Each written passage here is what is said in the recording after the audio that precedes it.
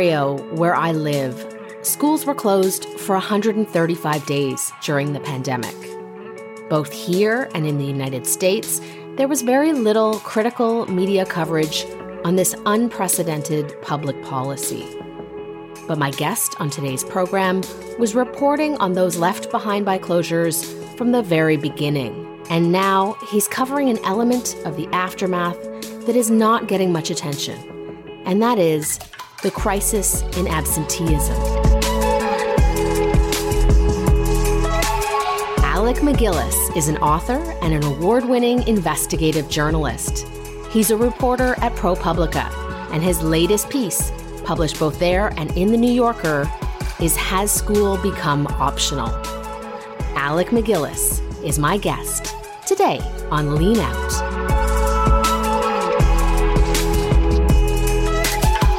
Alec, welcome to Lean Out. Thank you. Thanks for having me. It's wonderful to have you on the program today to talk about your latest reporting in a partnership between ProPublica and The New Yorker. In that piece, you note that nationwide, the rate of chronic absenteeism, defined as missing at least 10% of school days or 18 in a year, nearly doubled between 2018-19 and 2021-22 to 28% of students. Now, some cities have rates of more than 40%. You've reported on the impacts of pandemic school closures from the very beginning. What do we know in broad strokes about the group of students who are most affected here? Well, what's remarkable about this rise in chronic absenteeism is that it really is happening everywhere. It's pretty extraordinary. The rates are going up even in middle-class suburbs, but the rates are worst in our big cities. Our cities that struggle with poverty and other issues saw fairly high rates of absenteeism even before the pandemic, but that's now just shot up since the pandemic to where a lot of cities are actually now over 50% even when it comes to their chronic absenteeism, which again means missing 10% of school days. So that's 18 days in a school year. You miss more than 18 days, you're chronically absent. And we've now got a lot of cities that are above 50%. This is astonishing. And what I found going around the country and talking to people about this problem, and I focused on some working class suburbs of Detroit, where what I found was that there's just been, in a lot of families, a complete erosion of the norm of going to school. We had this, over decades, we had built up this in our country and elsewhere, but it really kind of started in the US, built up this expectation that you go to school, that's just what you do. And if you're not going to school, then you even had a word for that. You were a dropout, but you went to school. And during the pandemic, during that year or more of closures in a lot of cities, that norm just eroded, and the routine, the habit of going to school fell away, and it became, in a lot of families, became kind of optional to go to school. It wasn't anymore that big a deal if you missed a day or two or three, just because you didn't feel like it, or you maybe felt some sniffles, or you hadn't slept well, or it was cold and rainy out, whatever it might be.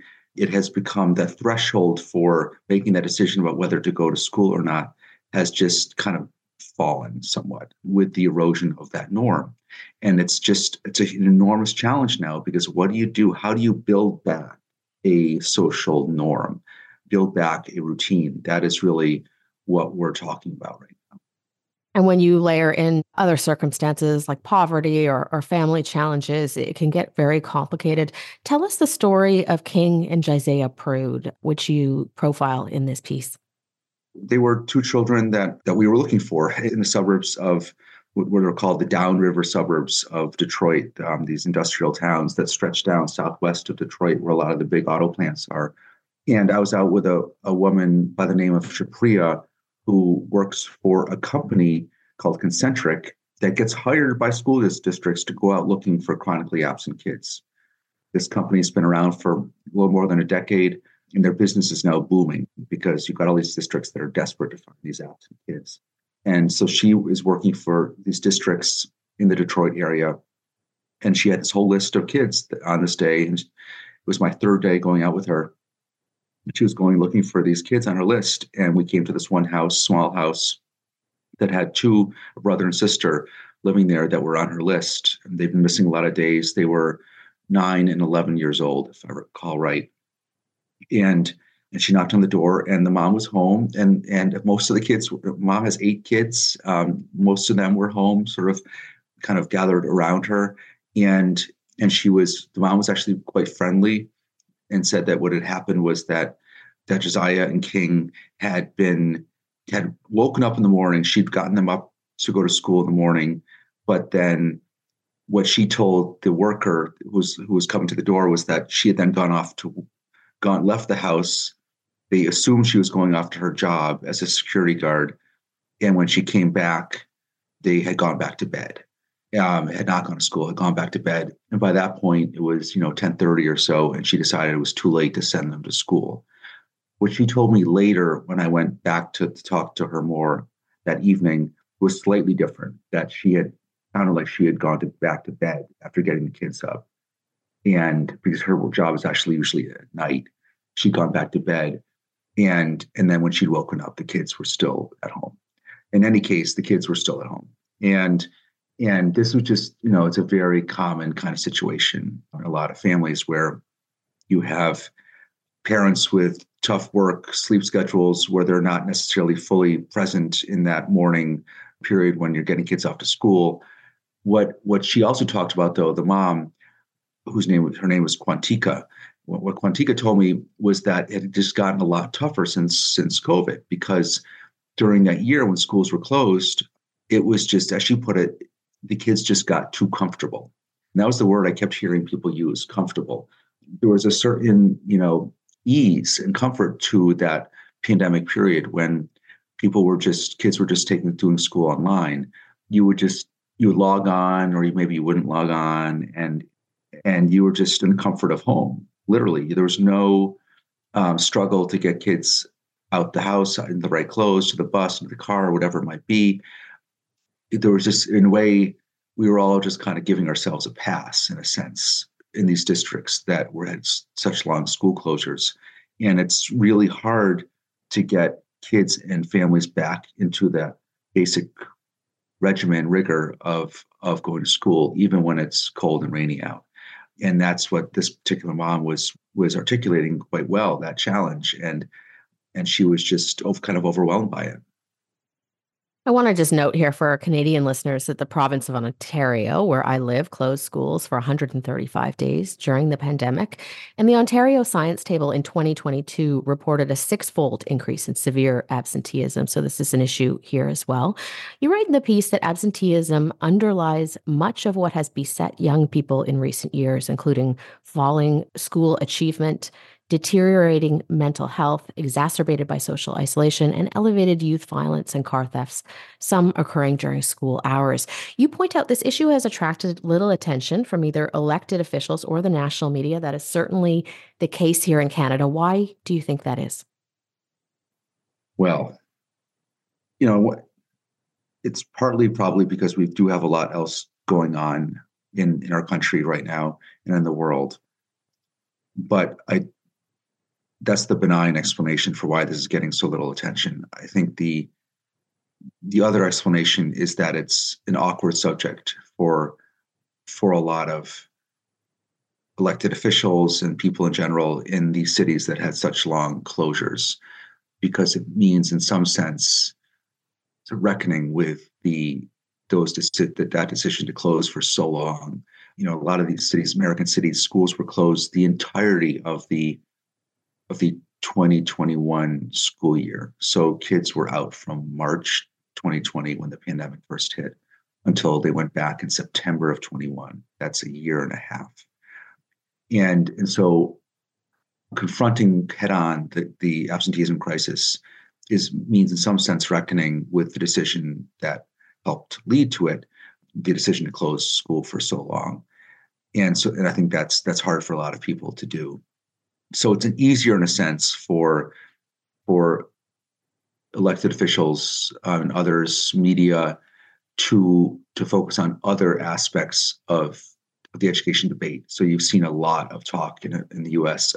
About the culture war stuff, the battles over whether X or Y books should be removed from the school library shelves, or how should gender be taught in health class, things like that.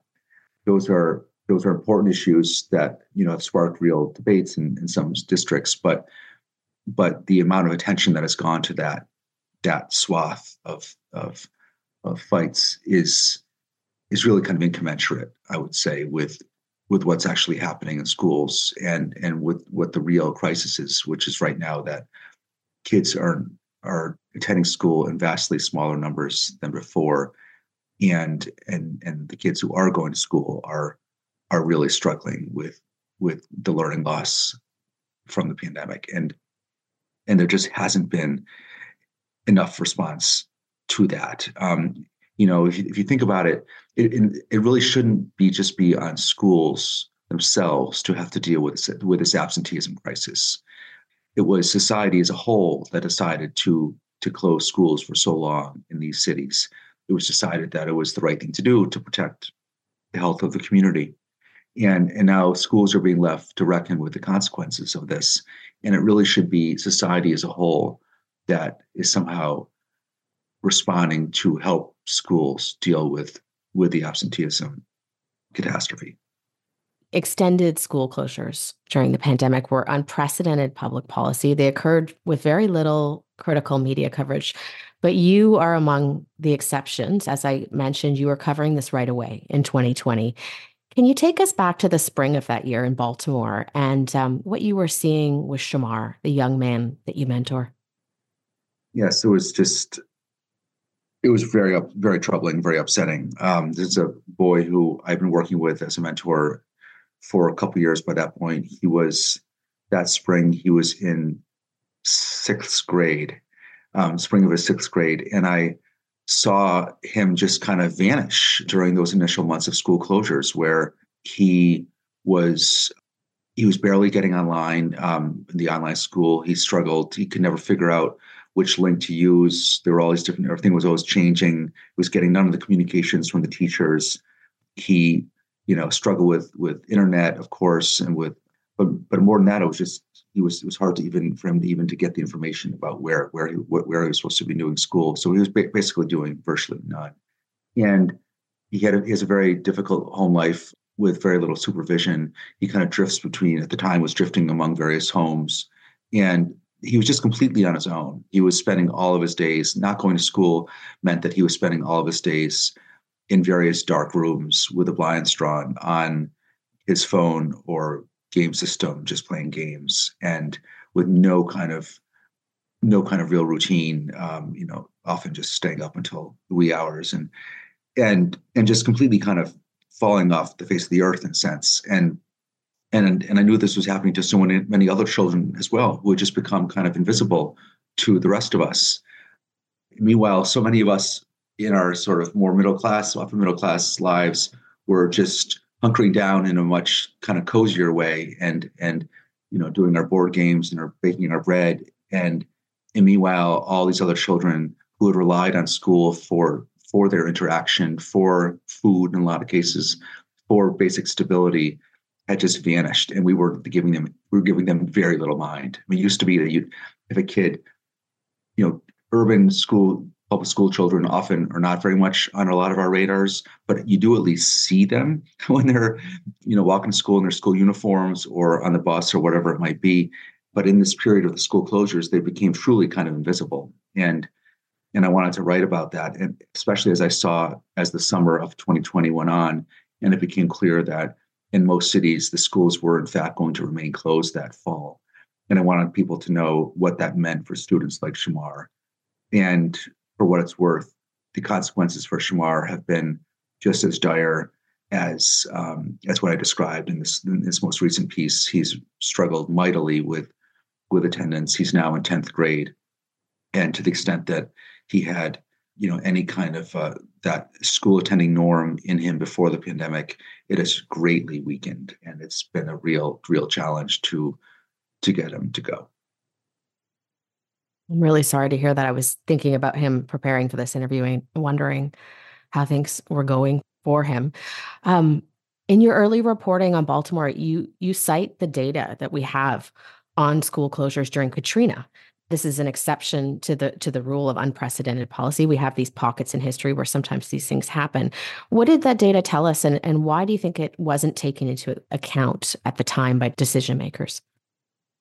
Yes, we do have data from Katrina, from European wars, and also from the terrible actions of Prince Edward County, Virginia, which after integration, after Brown versus Board of Education, the white leadership in this county in South Central Virginia just closed the public schools entirely, just shut them down. All the white kids went to private schools and they just shut down the public schools. And so there were a lot of Black children in Prince Edward County that did not go to school for several years. And so we had from all these different moments, we had data showing the predictable consequences of that when it comes to literacy and academic achievement. And I still am somewhat at a loss to make sense of what happened in that period and why those decisions were made and why those decisions continued, even this is key, they continued even through the introduction of the vaccines in early spring of 21. A lot of schools, as I said, remained closed for months after that, months after the vaccines became available to educators and others. So much of it did have to do with Donald Trump and with the extreme sort of negative polarization that you saw happening in the Trump years, and then into the pandemic, where as soon as Trump started pushing to try to get schools open in summer of 2020 in his kind of like clumsy, boisterous way, you saw a lot of people just turning against that and insisting on keeping them closed, almost in reaction to Trump. Of course, the teachers' unions played a very strong role in all this, in their insistence in a lot of communities on keeping schools closed. But I do think it's important to keep in mind that this went beyond the teachers' unions. It was a general response in blue cities, democratic places in America, that had a lot to do with Trump, and also with there was a general assessment of the COVID threat that was very extreme and very, very strong, and and it was probably, I would imagine, was very much fed by the media, which was getting a lot of clicks out of the COVID crisis. It was fed by elected officials who were wanting to. The more you built up this terrible health crisis, the more that it became something that Trump was failing to address.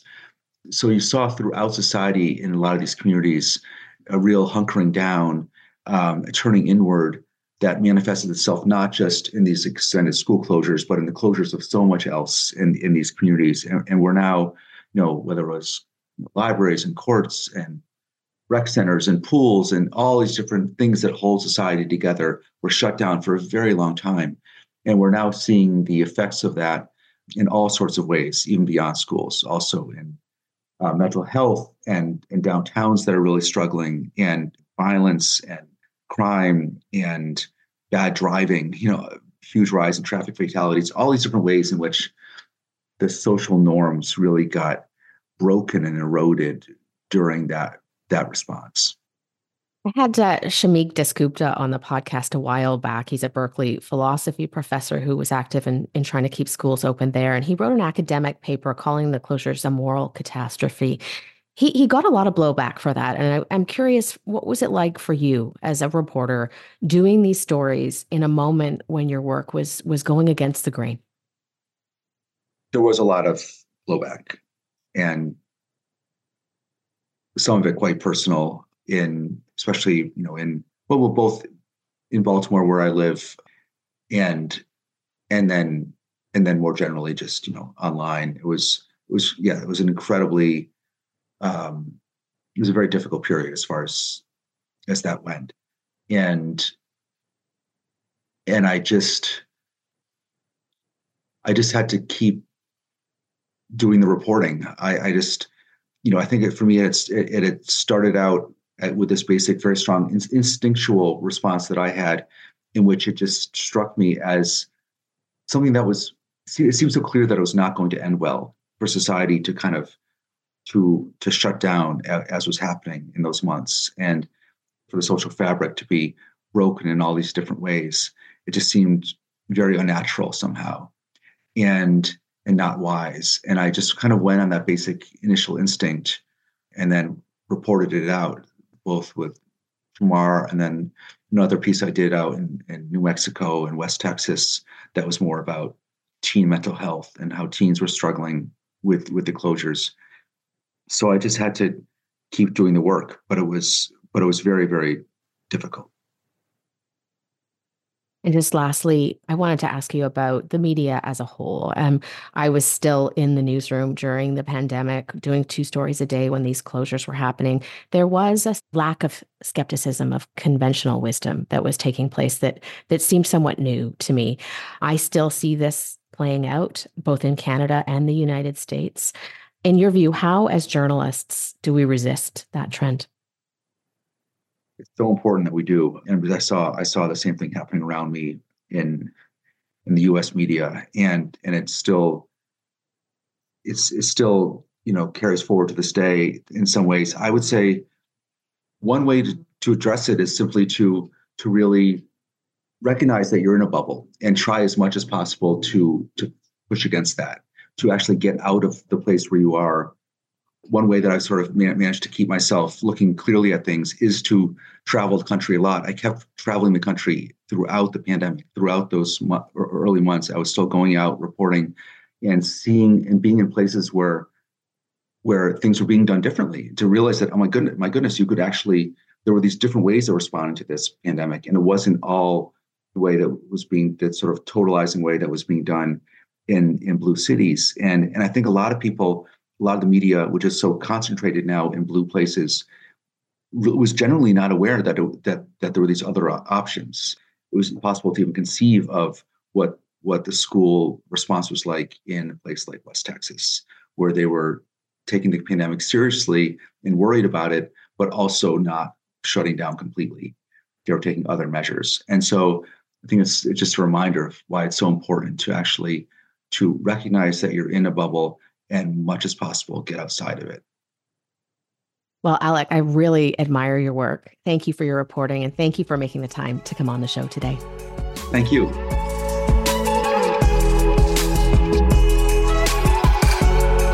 Lean Out is hosted and produced by myself, Tara Henley. If you value independent journalism, please consider subscribing to my Substack at tarahenley.substack.com. You can also support our work by reviewing the show on Apple Podcasts.